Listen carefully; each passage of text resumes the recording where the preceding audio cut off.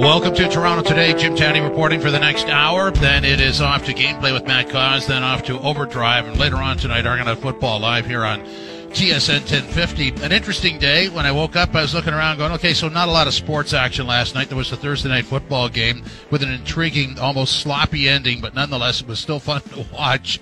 And we'll get into that coming up on the broadcast. Two guests today. Josh Lewenberg, bottom of the hour, talking about what the Raptors are up to, and more specifically, Pascal Siakam, which we'll develop very shortly. And Zig Fracassi will stop by in about 3 or 4 minutes to talk about the NFL and maybe splice in some hockey talk as well. He's with SiriusXM, does the NFL coverage and contributes on the NHL side as well. So the Pascal Siakam story was a piece from the New York Times.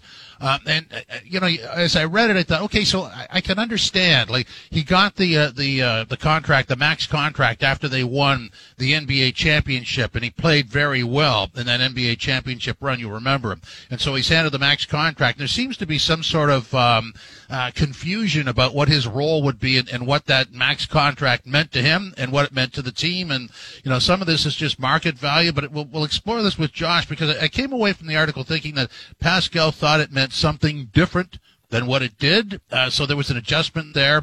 And, of course, last year with the COVID and now shoulder surgery, you know, things, sometimes you project them based on what the guys signed for and how this should turn out, and the reality is quite different. So there's a bit of a struggle there, and we'll go through that as we motor along. It's interesting. The Raptors have a couple of other storylines that we'll follow with Josh as well. Baseball story, Jays against Minnesota tonight. Rio at 13-8 goes for Toronto. 4.11 is the ERA.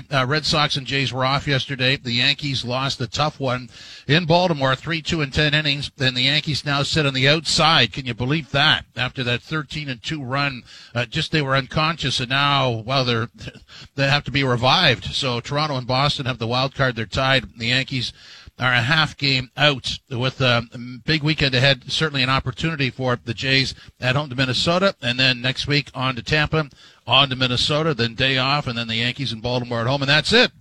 On to the wild card game, we trust. If you want to watch some really good television, you know, SportsCenter, you know, great talent. There's no question about that. I love SportsCenter because, well, I used to do this show that sort of was preceded SportsCenter. So I don't want to get into that, but I think that what you really want out of SportsCenter is to be entertained, and you are on a nightly basis, but you also want to learn something. Last night they had this clip on from Steve Phillips, our baseball insider, and the CSI he did on Robbie Ray's mechanics, the pitching mechanics that Pete Walker and the Blue Jays staff did to just slight adjustments. I'll just recapture it for you. I hope you can see this in your mind. Bit more of a body turn and lower the leg kick. The results are stunning. And the way Steve Phillips presented this was, I mean, it just, you always want to know the why. We know what happened. We can go over the results and all of that stuff, but you want to know the why. And I just found it so intriguing. We'll play parts of this for you later on, that they, you know, I immediately thought of Doc Holliday and what the Jays did years ago to sort of rebuild his pitching motion, and look how that turned out. And it looks like they've done it with Robbie Ray. Well, they have. So look at his numbers. And then I started thinking, well, you know, if he appreciates that, then I'm sure he does one way or the other, then maybe that's a ticket to have him stay around and work with Pete Walker and the staff to actually get bigger and better. I don't know where this goes, but it was a very intriguing piece. So we've got Steve Phillips, we've got Pascal Siakam to talk about. There's a lot of hockey stuff going on. There's the Evander Kane thing with ESPN's reporter, and I feel awkward about it because I really don't know. I don't like to jump to conclusions or assume or form opinions based on somebody trying to respond to allegations is what I'm trying to say. So the way I always look at these stories are, there's allegations, there's a response to, and they have the same weight because nobody knows what the truth is, and then there's the investigation. So really, in a long sort of way, in a stumbly sort of way, what I'm trying to tell you is I always defer to the investigation because it's done by a neutral source, and they sift through everything. Everybody has something to say, but they sift through it all and verify it and then come up with a conclusion. So that's where I'm going to stop on that one. Bill Daly, by the way, said that the NHL will be 98% fully vaccinated, and there will be cap relief to teams that have to suspend players because they are unvaccinated, so that's good to know. A couple of other things, draft next summer, the 2022 entry draft be held in Montreal. It was supposed to be held there this year, and a bit of a sideshow ensued with Montreal, but we'll steer off of that. You know what it is. The Prospects Tournament going on in Traverse City yesterday afternoon. The Leafs lost 4-3 in overtime to Columbus. Had leads of 2-0 and 3-2. Columbus tied it, won in overtime. No comment required. And St. Louis against Toronto at 3 this afternoon. If you're industrious, you can find it streaming somewhere. So Washington 30-29 over the Giants last night. Zig Fracassi is here from Sirius XM. Zig, how are you today, sir? Jim, I'm doing well. How are you? Good. Everything's good. That last check. Okay. Just went over it again, Zig. Everything is still in the same place, so we're good. The 30-29. The 30-29. I mean, this was an intriguing ending because of a lot of missteps, wasn't it? Yeah, I mean, obviously, Hopkins had missed the field goal, but Lawrence had lined up in the neutral zone. It was a clear, obvious mistake, and then, he got a chance to redeem himself, Hopkins did, and Washington was able to win this football game. It was one of those type of games, Jim, where it was so bad it was good, because the defense... we kept hearing about how vaunted Washington's was, and yeah, they licked Daniel Jones a few times in terms of big hits and everything like that, but he was also able to make some big plays. Then there was the Slayton, the obvious touchdown that was dropped too, so that would come back to haunt them. And then Heineke's got a little bit of a go-getter type of attitude to him, like a gunslinger. I think even Joe Judge referred to that during the week, where it just seems as though that guy's not afraid to, throw some balls. He had a late interception that almost came back to haunt them. But, this game had a lot of intrigue to it. And, it was just one of those type of games. It was so bad it was good. Yeah, and the Heineke story is fascinating for me because we've got all these storylines about young quarterbacks or high-profile quarterbacks in different spots, and what the heck happens with Aaron Rodgers. And then this guy, basically resuscitated off the scrap heap, comes in, looks good except for that one late interception. But he's an interesting story, isn't he? Yeah, he is. I mean, if people watch that wild card game, between Tampa and Washington, I thought Taylor Heineke acquitted himself very well in that game. It was one of those games where Tampa had to really work hard and, ultimately prevailed on their way to a Super Bowl championship. But here's a guy, Old Dominion, not a big school by any stretch of the imagination, and he, like you say, maybe was on the scrap heap a little bit, but sometimes, you got to look a little bit to the smaller schools and find the guys that are really hungry. And I had honestly thought, Jim, that Heineke should have been the starter before the season even started. But, they went with Ryan Fitzpatrick. It's unfortunate that Fitz is hurt. Looks like he's going to be out at least 6 weeks. And it'll be interesting now.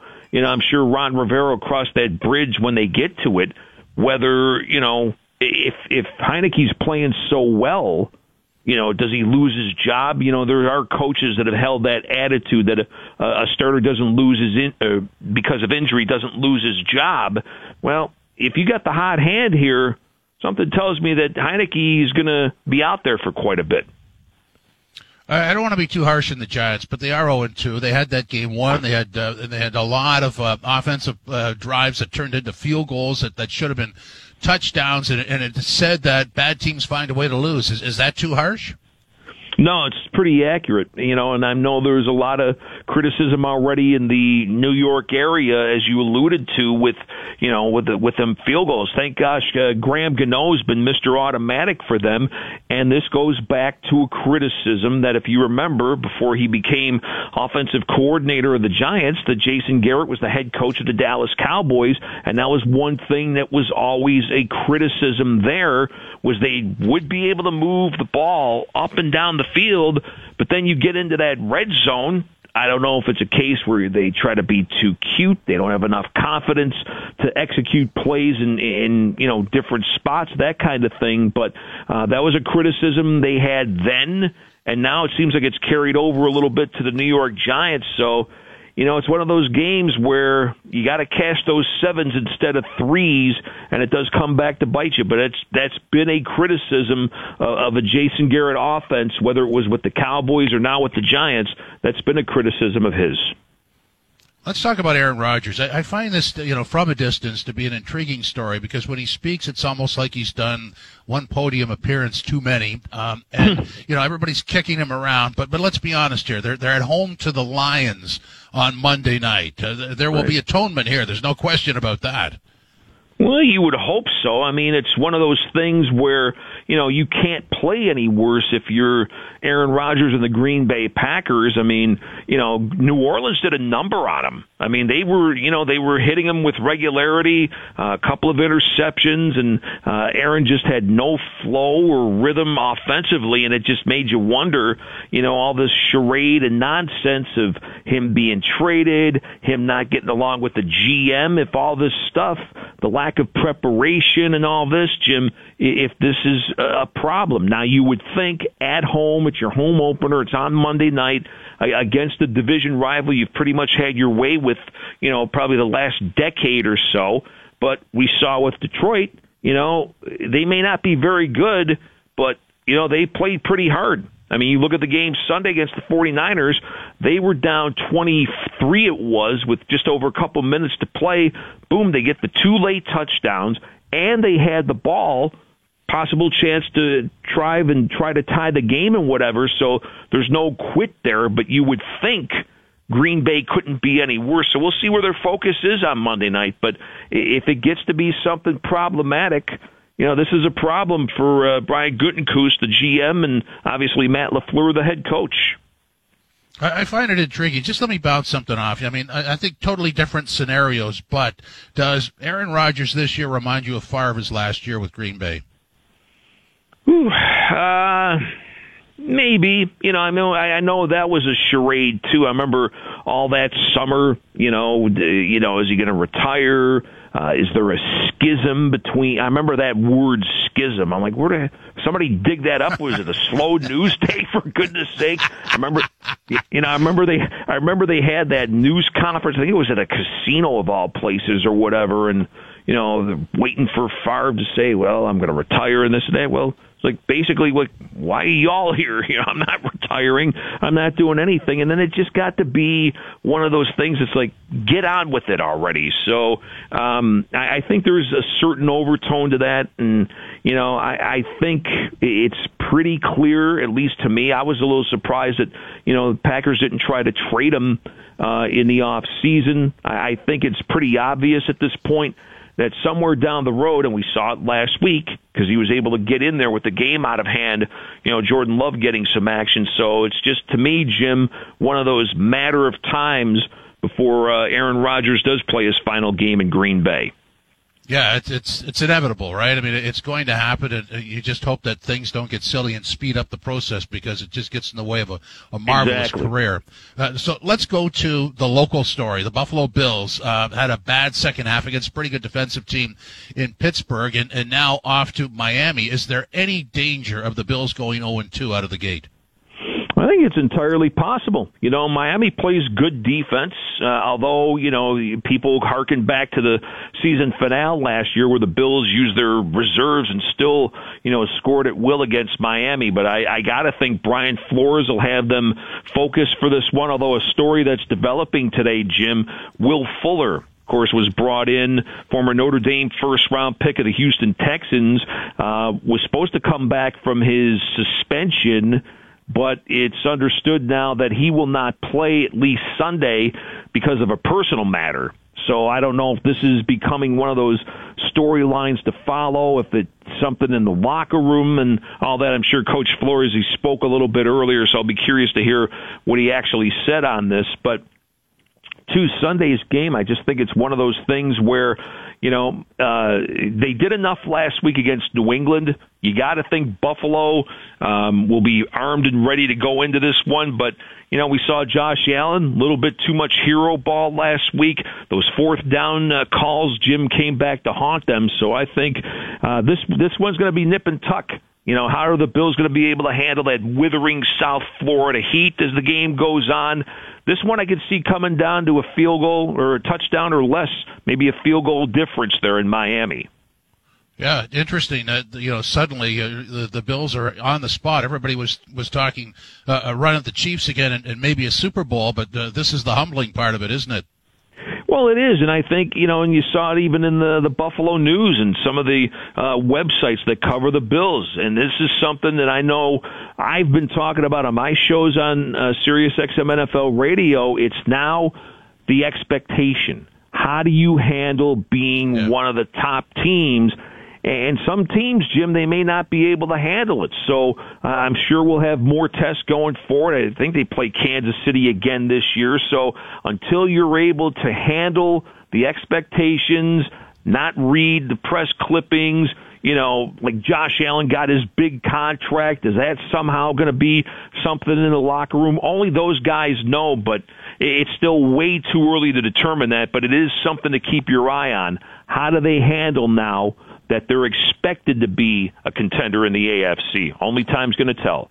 Yeah, that's one of the more intriguing things in professional sports, whether it's individual or as a team. Now that you're on top, what are you going to do about it? Not everybody succeeds at that. You are correct there. Yeah, absolutely. We're a team like Kansas City. They took their lumps, if you remember, in that AFC championship game against New England, where they could have won the game, but they didn't. But instead, they built upon it. And now they've been two-time defending AFC champions, been back-to-back Super Bowls. So now they've developed sort of that culture. They've been able to handle those expectations and be up there every year. Buffalo's got to get to that point yet.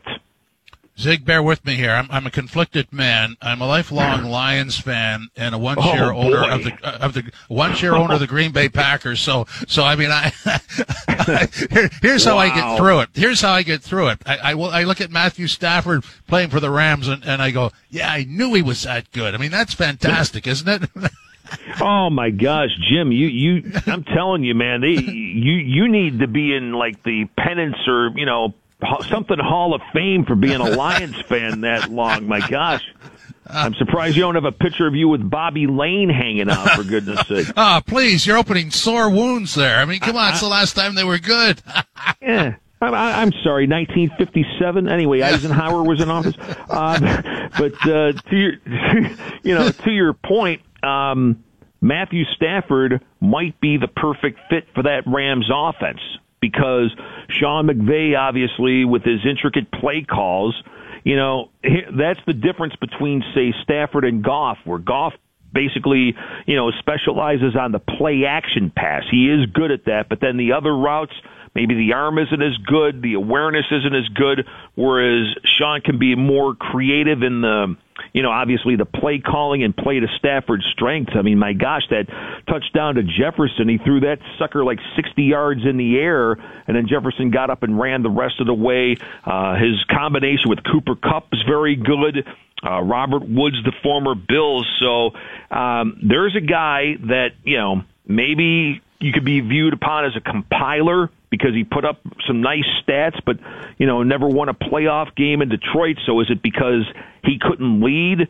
Is it because the Lions didn't surround him with enough talent? Maybe it's a little bit of both. But at least for one game, Jim, they looked very good against the Bears team.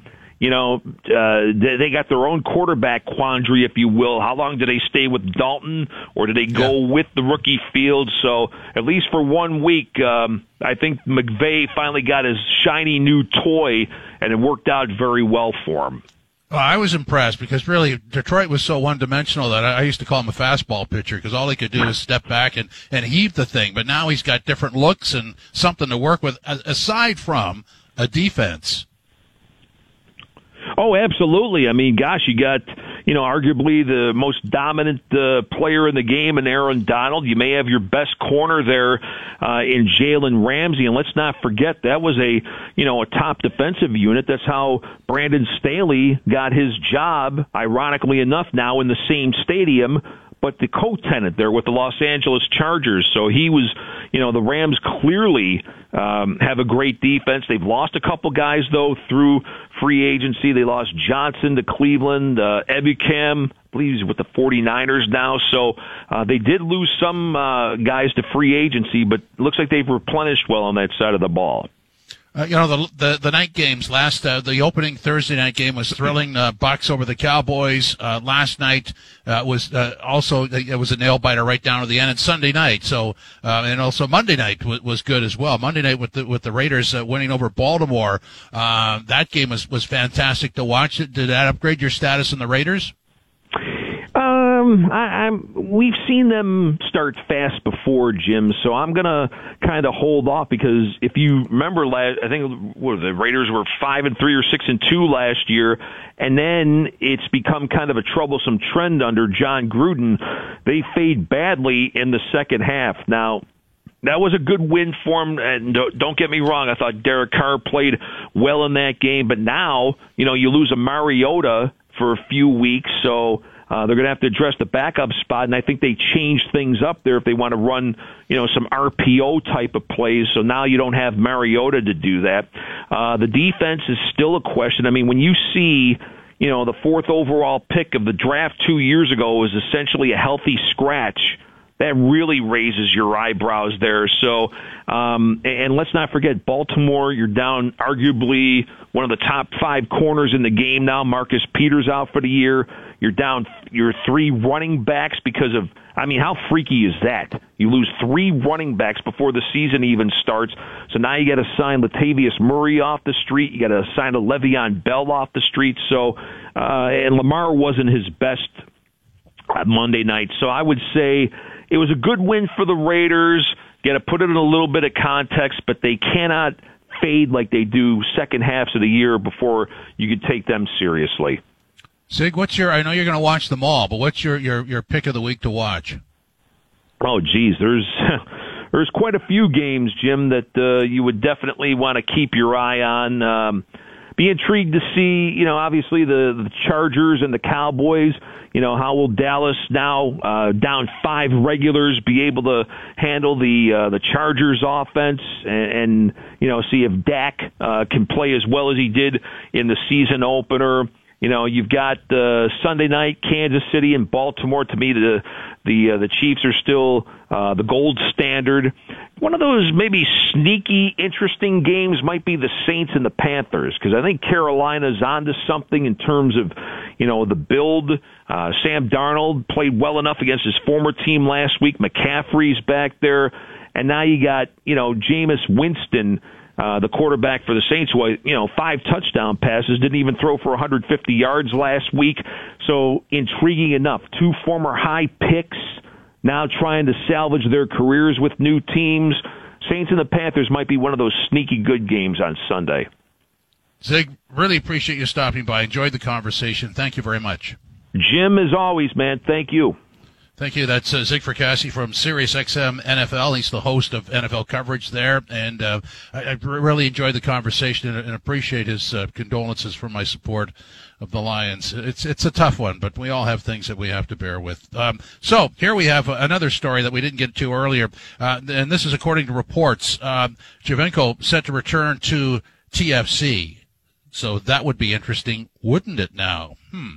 We'll follow that as we go along today. Coming up next, going to deal with Pascal Siakam, story in the New York Times, and just figure out, where this is going to go and where the rest of the Raptors are going to go as they get set to launch their first full season back home again. Yep, things are starting to get somewhat normal. This is Toronto Today on TSN 1050, live on your radio, live streaming, podcasting, and on demand on Apple CarPlay and Android Auto through the iHeartRadio Canada app. Now, back to Toronto Today. Toronto Today, Jim Taddy reporting here until 1 o'clock. Then it's Matthew Cause with Gameplay, then Overdrive. Then later on tonight, Argonaut Football live from Regina as the Argos are on the road at 3-2, facing Saskatchewan at 3-2. So plenty of stuff on the way on the schedule for TSN 1050. Let's deal now with the Raptors. Pascal Siakam feature in a New York Times piece yesterday.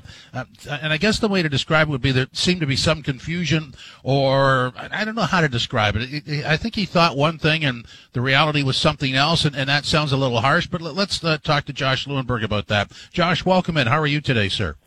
Good, Jim. How you doing? Good. When I read that piece in the New York Times, I think there was an assumption that when he got the max contract after the NBA title, that there was an assumption on his part, and I don't know. It just seems a little confusing. What's your take on that? Yeah, I mean, I read the interview. I thought a lot of it was candid, was fair, was honest.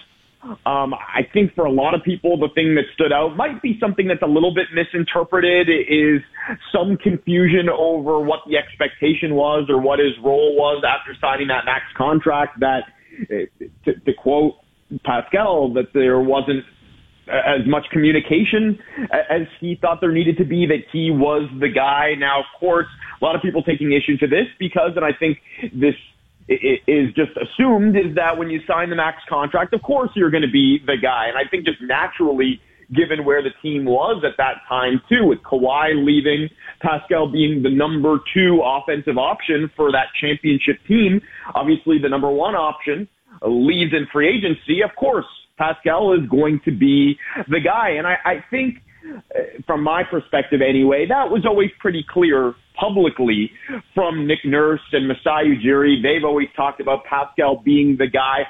I'm reading in between the lines here. I think maybe what he meant by that is, at the time, of course, the face of the Raptors, the face of the organization, wasn't Pascal Siakam, even if he got the max contract, even if he was the guy. We all know that this was Kyle Lowry's team. There was no question about that. For legacy reasons, and I think just in terms of his value on the court, even if he wasn't the leading scorer or the number 1 offensive option, this has been Kyle Lowry's team. So maybe that's what he meant, that even though he was getting the money, even though his usage was sky high, that this technically wasn't his team, because there is something in that article, in that interview, about that now those conversations are happening, that communication is happening about this being his team. I think that maybe that's what he meant, and that's something that Lowry alluded to as well. As at some point over the last few months, he talked about how sort of this is an unofficial passing of the torch now, that the Fred VanVleet and Pascal Siakam can take on more responsibility now that he's not around. It's something that the team has talked about here as well. So I do see some of that, even though it was maybe worded poorly. Yeah, I mean, the way you've said it there, and going over what I read, it almost sounds like there needed to be a conversation to say that, you are the guy, but the original guy is still here, so we're going to transition this at some point. I mean, as simple as that, right?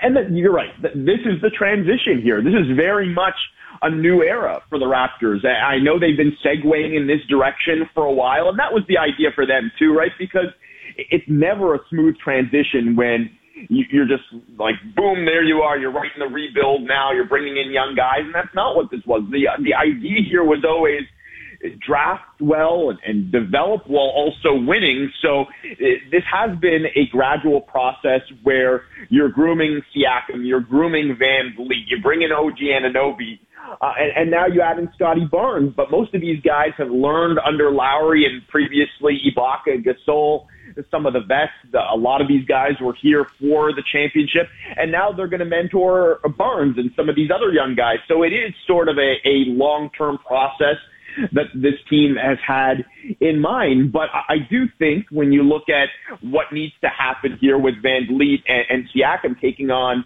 bigger leadership roles with Lowry gone, they are the guys. Siakam is the guy now, and there's more to it than just the on-court product. Obviously, from a basketball standpoint, this has been a rough year for Siakam. He knows that. He talked about that as well in this interview with the New York Times, of how he needs to grow and get better as a basketball player. Another obstacle standing in his way, of course, now is the recovery from shoulder surgery. He's going to miss at least some time going into the season, and not having the full off-season to work on his game is going to hurt as well. I do think there are steps that he needs to take from a basketball standpoint, but being the guy, I mean, there's more to it than just the basketball element. And I think we saw that last year as well, is there was some frustration that Siakam maybe channeled in the wrong way.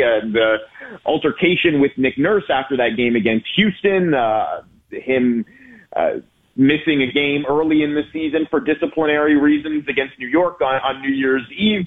We know that, I mean, obviously he's had a lot of success, team and individual success in his pro career. Last year was probably the first year where he had to learn how to deal with some of that frustration, of that failure in a way that he hadn't before. And that's, I think, the next evolution of him as being a leader and being the guy as well. Is you not only have to be the guy when things are going well, but you have to know how to be the guy when things aren't going well. And hopefully that's something that he was able to pick up, and VanVleet was able to pick up from being with a guy like Lowry, who also didn't deal with losing very well. You never want to be okay with and accepting of losing, but you've got to be able to channel it in the right direction and be that leader off the court that this team is going to need Pascal and company and VanVleet to be going forward. Yeah, I mean, this is something that evolves. I mean, we can all remember when Kyle Lowry first became a Raptor. I mean, there was a struggle there, clearly, and I'm talking about top-end consistency, meaning doing it every night, regardless of the game situation, regardless of the score, regardless of where your team is. And that's really a missing piece for Pascal, isn't it?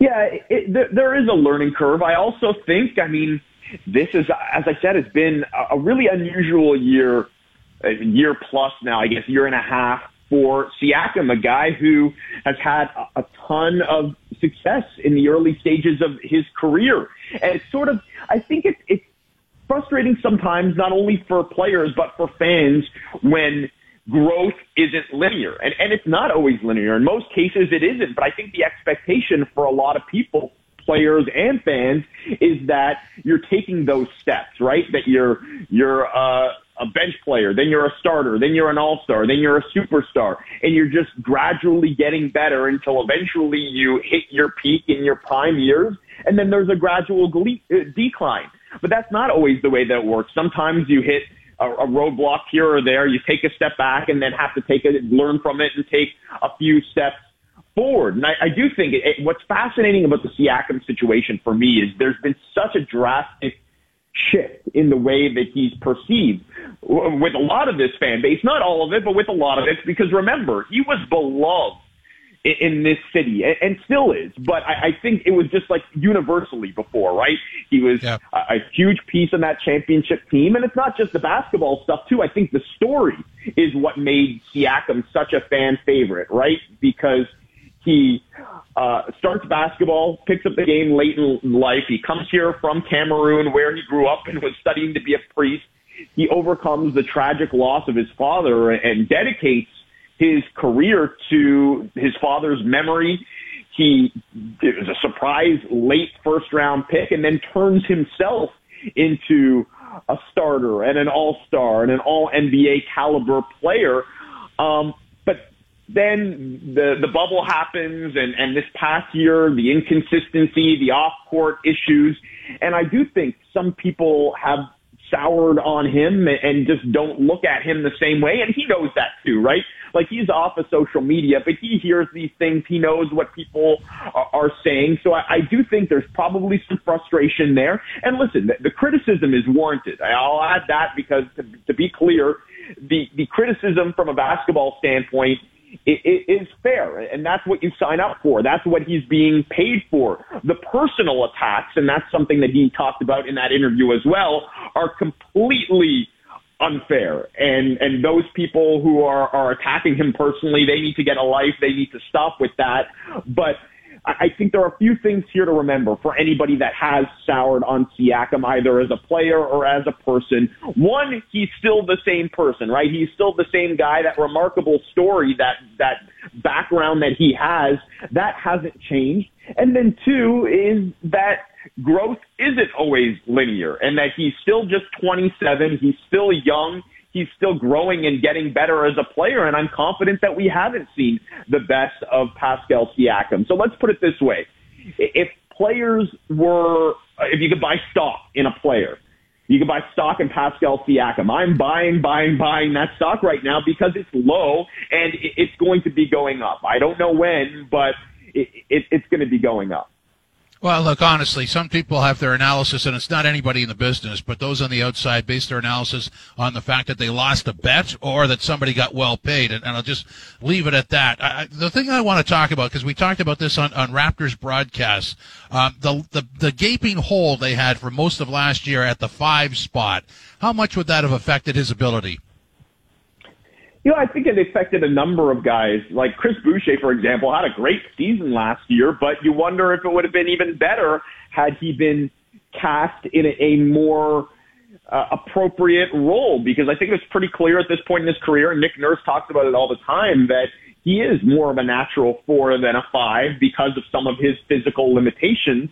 It's just his natural position. And he was much better later in the season when he was playing next to Kem Birch, and even Aaron Baines coming off the bench. I think it was probably better for Baines, and it was definitely better for Boucher to be next to another big man that could take up some of that space and battle with those big physical 5s on the other end. And I think the same could be said for Pascal Siakam, who at times last year was playing out of position at the 5. I do think that's tough for guys. There's pros and cons to it, right? Like you look at the roster now, and I wouldn't say, oh, well, the Raptors have addressed the 5 position and now things are going to be much better and make more sense from a positional standpoint this year.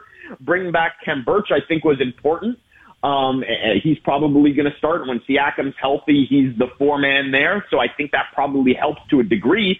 But this is still a team that's pretty undersized. They're unique in the sense that you've got a lot of guys that sort of occupy the same space. The 6'8", 6'9", versatile forward with the long wingspan that can play and defend multiple positions. It's going to be really interesting from that standpoint, because I do think the Raptors are looking at this and saying, let's experiment a little bit. We know Nick Nurse loves to do that, and Masai does too. Let's try something new. Let's really test the limits of positionless basketball. So I think there's some benefits there, but there's also a bit of a disadvantage for some guys like Siakam and Boucher, who might be asked to do something that maybe they're not comfortable doing. But I do think, like, if they're able to do that, and if they get some reps and experience doing that, maybe it is best for the long term, because it allows them to go out there and do some things that maybe they wouldn't have been able to do a couple of years ago. It expands their game. It expands what their limits are. And if nothing else, I think this will be a good year for Nick Nurse to get a sense of what those limits are, what guys are able to do, and maybe just as importantly, what they're not able to do. Okay, so when everybody's healthy, if this is the starting lineup, Freddie, Trent Jr., OG, Pascal, and Birch, if that is the starting lineup, in my opinion, that's Freddie's team. How about you? What do you think about that? Yeah, no question. I think that's why it's sort of going back to what we were saying earlier, where Pascal is clearly the guy in terms of like the future of this team when he signed that max contract, but in terms of who the face of the franchise was, who the leader was, that was clearly Lowry. Lowry leaves, and yeah, I think from that standpoint, it opens things up a little bit more for somebody like Siakam to take more ownership over where this is going. But I agree with you. I think just naturally speaking, the successor there for Lowry in a number of respects is Fred VanVleet. Positionally, obviously, this is VanVleet's team. He's the point guard. He's going to be the guy that's running the offense. But I just think in terms of the personality and the leadership style, that fits more with the way that VanVleet leads than the way that Siakam, and Siakam would be the first to admit that, right? And he's talked about that before too.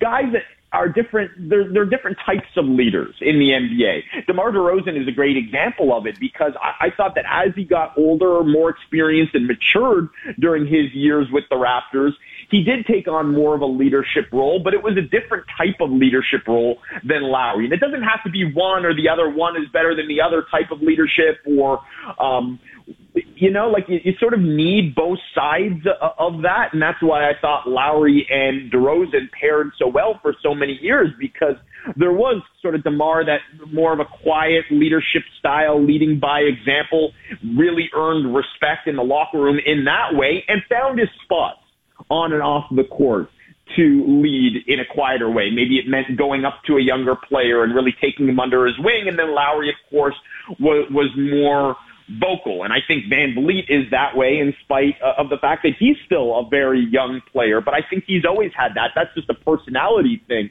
So I think, and we know that Van Vliet and Siakam are close. They came up together. They have been close for a number of years. Maybe we're looking at the next evolution of like the Lowry-DeRozan pairing, where you've got the quieter Siakam, who can lead by example and needs to do a better job of leading by example on and off the court, and Van Vliet, the vocal point guard in the Lowry mold. I think that that's probably where this team wants to go, with those two as the 1A and 1B, building around the other pieces that they have in Scotty Barnes and OG Anunoby and some of these other guys.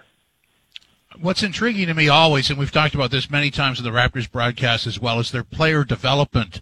Because you could look at the starting five and have an opinion about the team, but it's the rotation, it's the second tier players, and they're usually pretty young. And last year, Malachi Flynn went from nowhere to somewhere, and so I would expect more out of him this year. I would expect Scotty and also Precious to emerge. That's the fun part of where they are, isn't it?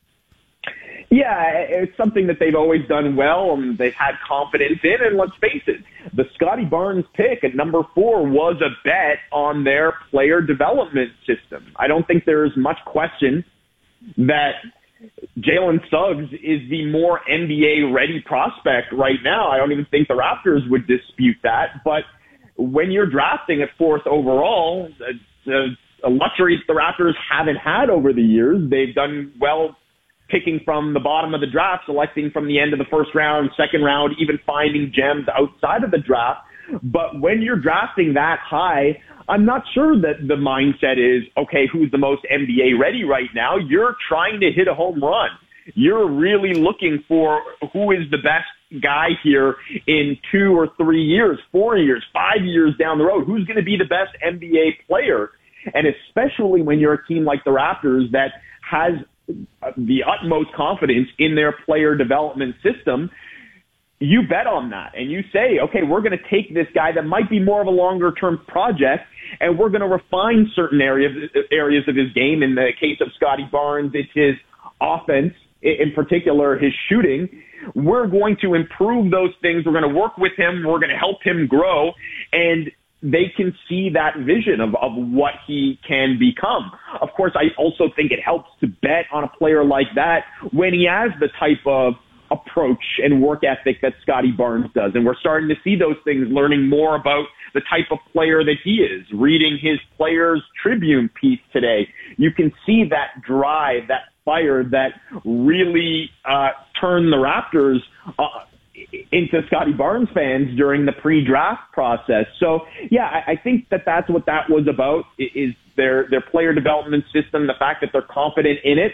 And then I also think, and this is something that Bobby Webster has talked a lot about, it's restocking the farm system, essentially. Baseball teams do it all the time. We saw it with the Jays after Alex Anthopoulos went out and traded all of those prospects to go all in on David Price and Troy Tulowitzki and that team to go and make the playoffs. So the Raptors basically did the same thing during the championship season, or ahead of it. They trade Jakob Poeltl in the deal that goes and brings in Kawhi. You trade a few prospects, Delon Wright, to go and get Marc Gasol. Basically, that bench mob, all those great young players that the Raptors had accumulated, well, you go out and you push your chips in when you believe it's time to contend. And the Raptors probably thinking the same thing now, but first you have to restock that cupboard. And that's what they've done here over the last few years, or that's what they're trying to do, bringing in young players like Barnes. They really like Delano, the second-round pick from Toronto. You mentioned Malachi Flynn. So I think that's where they're at right now as an organization, is they're in the restock the cupboard phase and looking ahead to ultimately the next phase of being able to hopefully one day either you're grooming these guys to be a part of a championship contender, or you're considering getting a few of them, putting them in a deal, and going out and getting that piece that you need to be able to compete for a championship like they did back in 2018 with Kawhi. Josh, thanks very much. Enjoy your weekend. All right, Jim. Take care. Talk soon. That's Josh Lewinberg, our Raptors reporter. Love working with him on the Raptors broadcast, and also Nikki Reyes as well. So we got our schedule, and we'll be back. The three of us will be back again covering the Raptors. It's going to be fun. I didn't ask about Goran Dragic, sort of the reluctant Raptor, but he's in there as well. Coming up next, we're going to deal with Steve Phillips. This is a great piece of television. If you're around a set and you can watch SportsCenter or go online and find it, this is just one of the all-time great pieces to help you understand how you resuscitate or improve on a pretty good pitcher and make him Cy Young material. This is Toronto Today on TSN 1050, live on your radio, live streaming, podcasting, and on-demand, and Apple CarPlay and Android Auto through the iHeartRadio Canada app. Now, back to Toronto Today. Toronto Today, final moments, exactly final 4 minutes of moments here on the Friday broadcast and, of course, for the week. If you're looking for Leafs lunch, it returns before the start of the Leafs season. In the meantime, we will grind on, setting up the stage for Matt Cause and gameplay at 1 o'clock. Let's get back to the baseball story. Just as a sort of a recap, Jays opened a 3-game series against the Twins at the Ball Yard. Tonight, Ryu on the mound. A brutal loss for the Yankees against the O's. Gave it away in the ninth last night. Not that we're crying about that. Yankees reliever threw a wild pitch with 2 outs in the ninth that led in the tying run, and they drop a half game. They lost 3-2-10, drop a half game behind the Jays and Red Sox in the wild card race. This is must-see television. It's on SportsCenter. Steve Phillips talking about Robbie Ray and the adjustments they have made to his mechanics to turn him from a good pitcher to a Cy Young capable pitcher. Take a listen. Robbie Ray's always been an intriguing pitcher. He has great stuff, and the strikeout numbers in his record certainly indicate that, but he's had difficulty throwing strikes. And when a pitcher can't throw strikes, the first thing you look at are his mechanics. Every team out there wanted to get their hands on this guy thinking that they could try to fix him. When he was in Arizona, they actually did try to fix him, but here was the problem, was that he was so quick in his delivery. The pace of it was so quick that he never got himself to a balanced position over the pitching rubber, where he was at a perpendicular position to load everything and deliver it to the plate. Because he was so quick, he was leaking his body forward and his arm was dragging behind, and he couldn't locate the pitches that he wanted to because his front foot landed in a different spot all the time because he didn't have the right pace. When he came over to the Toronto Blue Jays, Pete Walker, the pitching coach, identified the problem and fixed the problem, not looking for a workaround. And so what the Blue Jays did is they slowed him down a lot in his delivery. The pace was much slower, and they got him to understand and believe that when his knee came up in his leg kick, he needed to be perpendicular with his back leg over the pitching rubber. That allowed him to gather himself completely. He also added about a quarter turn, turning his body a little more toward right field, giving him more time for that stride to the plate, and his normal swing of his arm allowed him to get to the consistent release point, and now his foot hits the same spot, his arm consistently gets to that exact same point, and he can throw the ball over the plate. A dramatic difference between Arizona and Toronto. Oh, that's a yes guy right there. I mean, that's a fabulous piece. If you can see it, you'll see that, when that cheering noise was going on, it's a split screen that shows you how he was in Arizona and how he is with the Blue Jays. So congrats to Pete Walker and the staff of the Blue Jays for finding that little hitch in the delivery, fixing it, and reaping the rewards from it. Just a marvelous piece of coaching.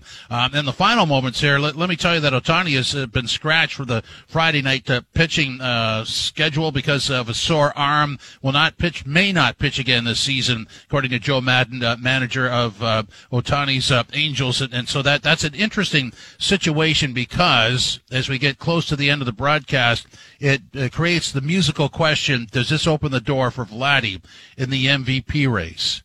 Does it? Well, I mean, if Vladdy goes on a tear, maybe it forces some people to rethink that. We will see. So Jays against Minnesota, and then go on to Tampa and Minnesota next week, as detailed earlier. Coming up, Matt Cause and gameplay as he goes over the weekend lines. All kinds of stuff going on, and Matt Cause is next. Thanks for joining us on Toronto Today. Have yourself a great weekend, and we'll chat on Monday.